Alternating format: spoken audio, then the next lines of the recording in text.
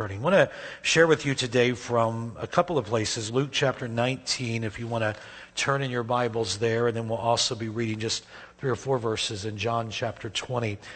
Both of these texts are speaking to us narratives of the triumphal entry, the text that we use to celebrate Palm Sunday. And so we want to read, first of all, from Luke's Gospel, Luke chapter 19, and beginning in verse number 28, when he had said this, he went on ahead, going up to Jerusalem.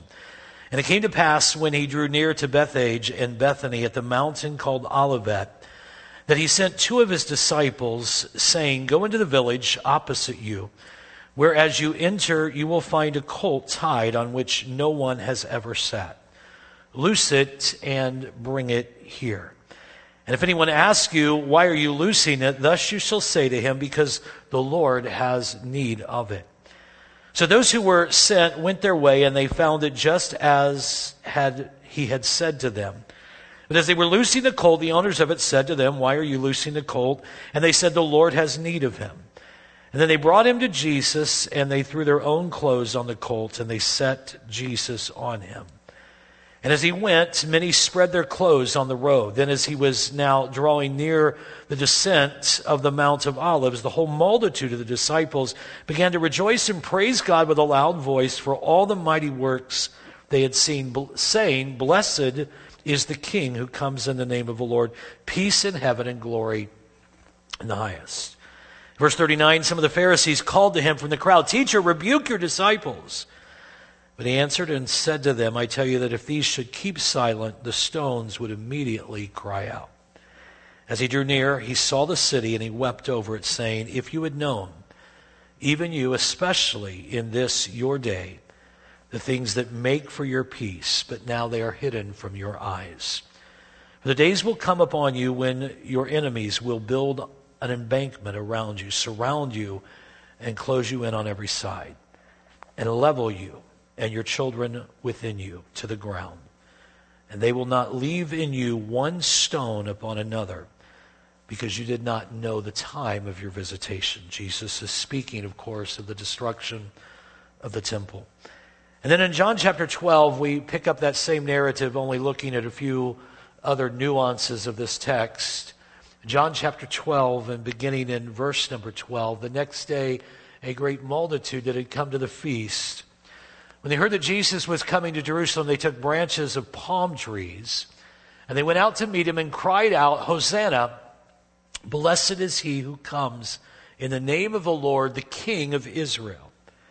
And then Jesus, when he had found a donkey, sat on it, as it is written, 'Fear not, daughter of Zion, behold, your king is coming, sitting on a donkey's colt.'" Father, we thank you again for your visitation among us, your presence in this place today.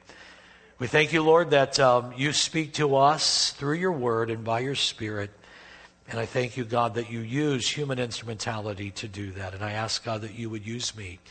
In these moments that we share together around your word, I pray, God, that you would speak through me, that your anointing, though never deserved and certainly not that which can be earned, I pray that it would rest upon me as I share your word. And I pray that the word of God would change our hearts and lives today. Give us a new perspective. Help us, Lord, to see in a way that we have never seen before, that even our shattered expectations mean nothing when you take them and transform them for your glory. Speak to us in these moments, I pray. In Jesus' name, amen. Today I want to begin, and really all this week I will be sharing the theme Shattered. Tomorrow and Tuesday and Wednesday and Thursday, I'll be sharing a little video devotion with this same theme. On Friday, we will have our Good Friday service where we will talk about shattered hope, and we will share communion together. There'll be another devotion on Saturday, and then on Sunday, Easter Sunday, we will talk about shattered death. I want to begin and just read you a little excerpt of that which Sheila Walsh wrote. Sheila Walsh, many of you will remember, was a former 700 Club co-host. She was a Christian singer, God used her in a powerful way, had many personal experiences that enabled her really to connect with people that were hurting. And this is what she wrote: "Our paradigm of what a Christian life is supposed to be hugely affects whether we become bitter or not. So many of the people I work with are dealing with disappointment with themselves, and I sure understand the disappointment with other people and disappointment with God, because sometimes He doesn't do what we think He should do or what He is going to do." She goes on to write, "I got one of the most interesting letters while I was at the 700 Club from a young woman in her mid-20s who had cancer and MS. And she said, 'Sometimes I watch your program and I'm helped, and sometimes I want to take my shoe off and throw it at the television screen.' Sheila Walsh said, 'I was so fascinated by her honesty, I called her and we became friends. One day she said, "Sheila, one of the things I hate about what you do is you always present people whose marriages get better in 10 minutes, people who get healed, people who have the nice packaged answer." She said, "What about people like me who are dying, but they still love God? What about people who take very few steps, but every step they take leaves a big impression in the snow because it cost every ounce of the strength that they have left?" She changed my perspective, Sheila Walsh said. "Christianity is not this nice, everything is going to work out okay attitude. When you think of Christ at the tomb of Lazarus, He wept because it wasn't supposed to be like this. He had spoken this beautiful world into existence, and it was so broken, so messed up." She concludes by saying, "I think one of the greatest gifts we can give is just a dose of reality, that life down here is disappointing. God doesn't always give us the answers, but He does always give us Himself." We suffer in America, and especially in the American church, from unrealistic or unmet expectations. Or to put it in the verbiage of our series, we suffer from shattered expectations. Life doesn't always work like we had hoped. Things don't always go as we had planned. I mean, who would have thought that we would be worshiping on Palm Sunday and Easter Sunday with an empty sanctuary, just a handful of people putting together a service so you could watch it via live stream? Who would have thought that all week long, Holy Week, that the American church would be forced to do it this way? This is my 35th Easter season preaching as a pastor. And it'll be the first time that I'm not preaching on Sunday morning, Easter Sunday, with a church full of people. These are not times that I ever expected. That expectation is shattered. Health issues for some, family members sick, incomes challenged. Maybe you are listening today with a diagnosis that is not good at all. A future that may seem a bit uncertain. Shattered expectations are real, even for those who love Jesus with all of their heart. It's going to be the subject all week long as we talk about shattered. But I want us to go to our text this morning, Palm Sunday and the triumphal entry. And I want to describe that scheme, but I can't do it as well as one of the great preachers of old did. And I just want to read you the words of the English Baptist preacher who died in 1892, Charles Spurgeon. Had an incredible way with words, and here is how he described that grand entry of Jesus on that first Palm Sunday. There was an expectation upon the popular mind of the Jewish people that Messiah was about to come. They expected him to be a temporal prince, one who would make war upon the Romans and restore to the Jews their lost nationality. There were many who, though they did not believe in Christ with a spiritual faith, nevertheless hoped that perhaps he might be to them a great temporal deliverer. And we read that on one or two occasions they wanted to even make him a king, but he hid himself. There was an anxious desire that somebody or others should lift the standard of rebellion and lead the people against their Roman oppressors. Seeing the mighty things which Christ did, the wish was father to the thought, and they imagined that he might probably restore Israel, the kingdom, and set them free.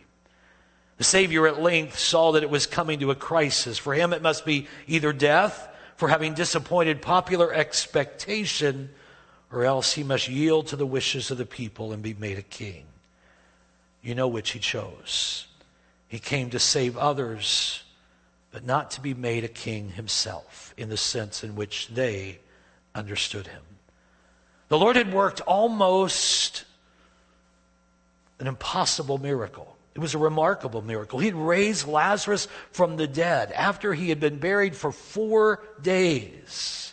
This was a miracle so novel and so astounding that it became town talk. So multitudes went out to Jerusalem, to Bethany. It was only about 2 miles distant, to see Lazarus. The miracle was well authenticated. There were multitudes of witnesses. It was generally accepted as being one of the greatest marvels of the age. And they drew the inference from it that Christ must be the Messiah. The people determined now that they would make him king, and now he should lead them against the boast of Rome.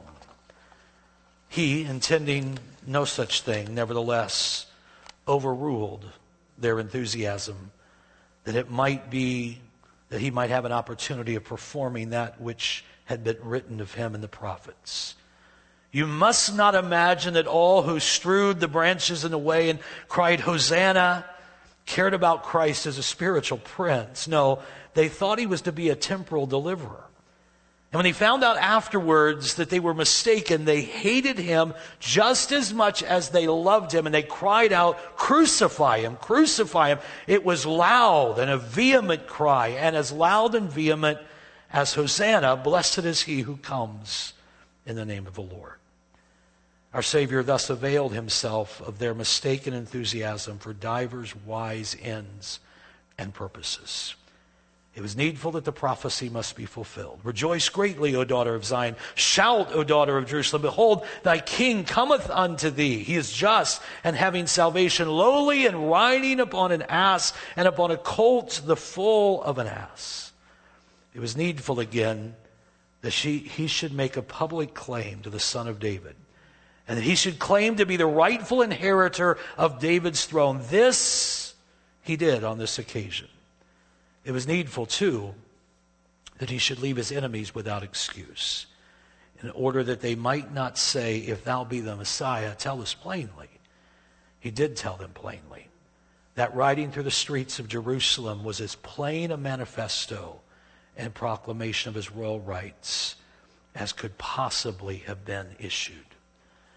And yet, with that incredible entry into Jerusalem, with the crowds lining the streets, placing their garments on the donkey and waving their palm branches and crying Hosanna, there was a crowd full of shattered expectations.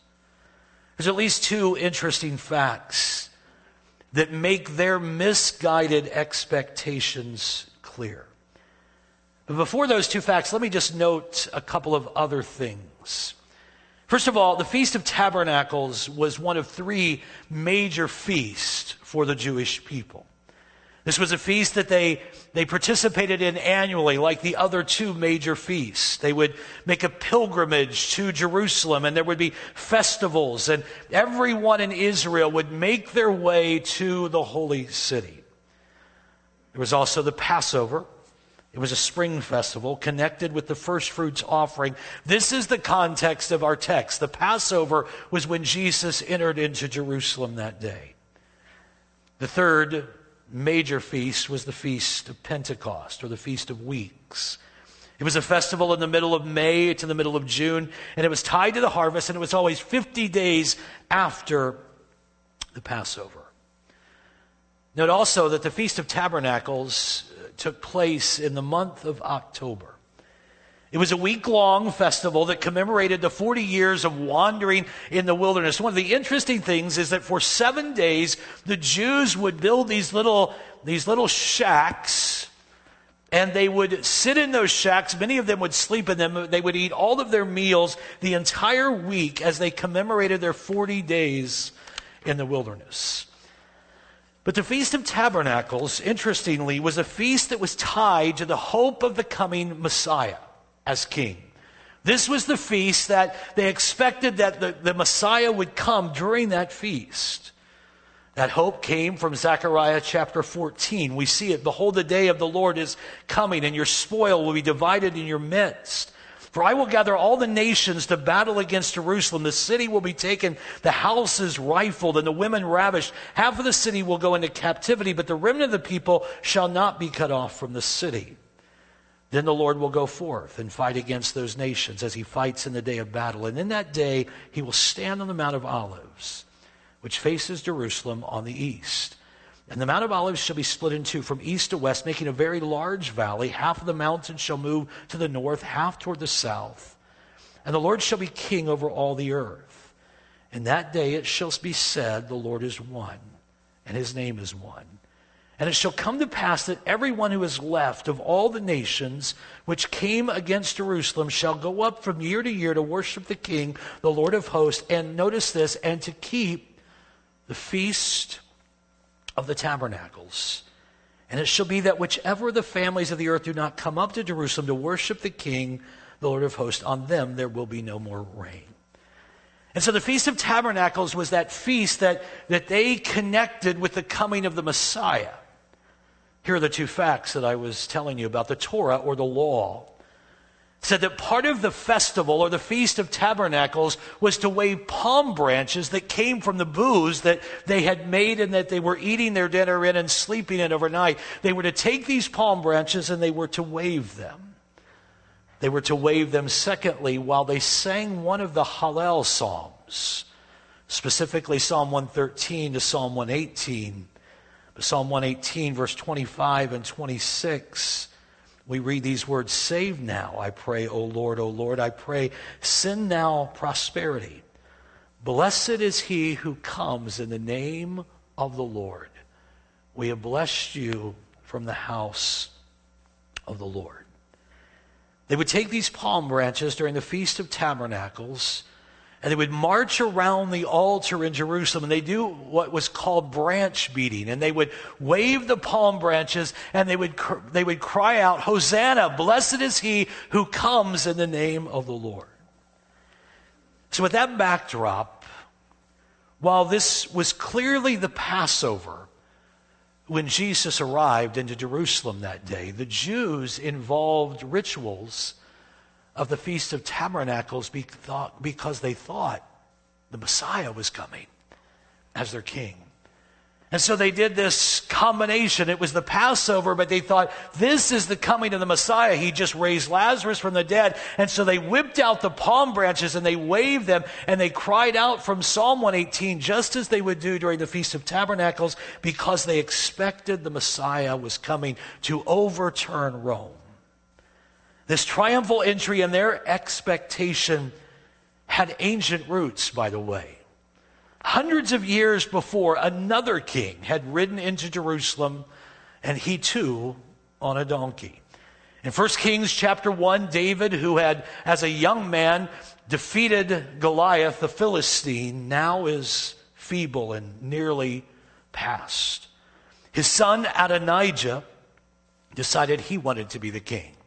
He found an allegiance with Joab, who was the army general, and Abiathar, who was the priest. They backed him, and Adonijah declared himself to be king.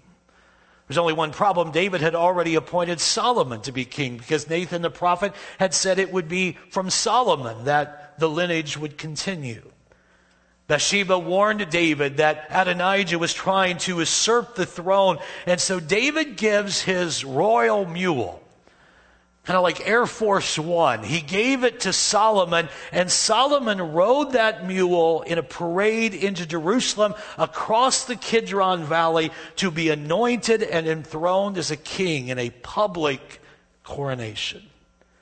In Matthew 12:42, Jesus said the Queen of Sheba was so impressed with Solomon that she came to listen to his words of wisdom. But Jesus made this statement, "But there is one greater than Solomon, who is standing in your midst." And so the Jews on that day were expecting that Jesus was riding in, the greater than Solomon, fulfilling the promise that the Messiah would come and would set up the earthly kingdom again. And so on that Palm Sunday, all stops were pulled out. No expense was too great. The king, the Messiah, had arrived. And as they waved their palm branches and cried out to their warrior king, their expectations were piqued. They were high. But 6 days later, he would not overturn Rome. Instead, he would die on a cross. And their expectations were shattered. I know that I'm talking to people today whose expectations of Jesus and what he would do for you have been shattered. What are some of your shattered expectations? What prayers have you prayed that did not get answered the way you expected that they would? What about your life dream and purpose? You always dreamed you would do this or be this. And maybe that dream has never been fulfilled. Your expectation is shattered. What about the family you longed for? You knew you were going to have children and you were going to have a house full, and you struggled with infertility. And at this point in your life, you're not certain if that dream is going to be fulfilled. What about that longing for your children to serve God, and you just knew that they were going to be used of God, but right now one or two of them are prodigals? And no matter how hard you pray, it just seems like God won't come through. Maybe a spouse, a child, a friend, a loved one, that you have believed God would heal them, and he didn't. And your expectations have been shattered. We all have them. All of us have shattered expectations. All of us have dreams that are not fulfilled. All of us have prayers we prayed that doesn't seem like God has answered. Shattered expectations can lead us into dangerous places spiritually. For some, they quit trusting God. He doesn't listen anyway. He's not going to do what I ask him to do. I can't trust him. There are people today, some that even continue to come to church on a regular basis, that have no trust in God because their expectations have been shattered. For some, their expectations become their idols, more important to them than God. And it's all about that expectation I have.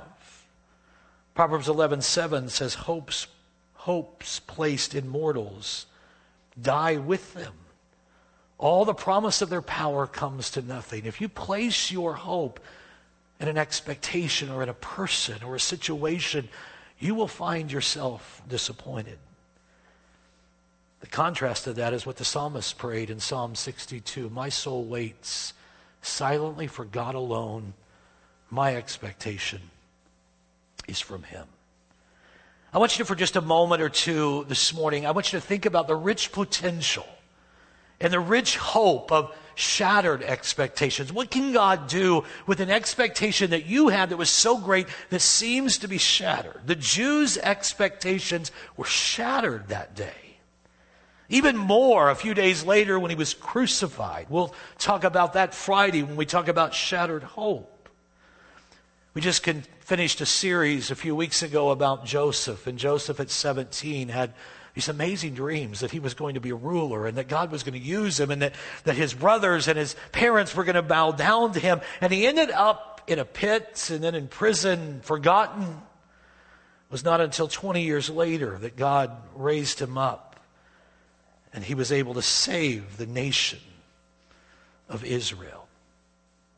And through his lineage, the Messiah would come. What can God do with your shattered expectations? Let me just share a few things with you. First of all, God could reveal a purpose for our life or a purpose for your life that we would never have known had we continued pursuing our own dream. You know, you have that dream, and if I could have just been that, if I'd have been that, if I would have finally had that realized in my life. Ephesians 2:10 says, we are his workmanship, created in Christ Jesus for good works, which he beforehand planned for us. It may be your expectation that's crushed, but maybe not God's. God created you with a purpose, and had you realized your expectation, you would have never been what God wanted you to be and where God wants you to be in this hour. Had you not had shattered expectations, you might not have been the parent to that child that would have never known you as their father or mother if you had given birth. This is a really personal thing to me. I have a friend that I led to Christ, and they have a beautiful daughter. I think she is 16 or 17 now. She's adopted. She was adopted at a very young age. And they struggled with infertility, and finally they chose to adopt. And when I led him to Christ, I talked about I didn't even know this story at the time. I talked to him about the whole concept of adoption. We are adopted into the family of God. We're sons and daughters. And he called me a couple of days after he had committed his life to Jesus. And he said, I started thinking about that adoption thing. And had we had children on our own, I would have never been the father to my daughter that she needed. I would have never been. She needed a father, and I would have never been her father had we had children on our own. I know that doesn't heal every hurt, but it shows us what God can do with shattered expectations. When we think it one way and that expectation is shattered, God can turn that in a whole new way. We learn how to pray and see the restoration power of God at work in a prodigal child. Had we never had that prodigal child, we may have never known that God could restore. We might never have had compassion for another parent who is going through the same thing. Those shattered expectations can be turned to good. We may never have known God as a comforter.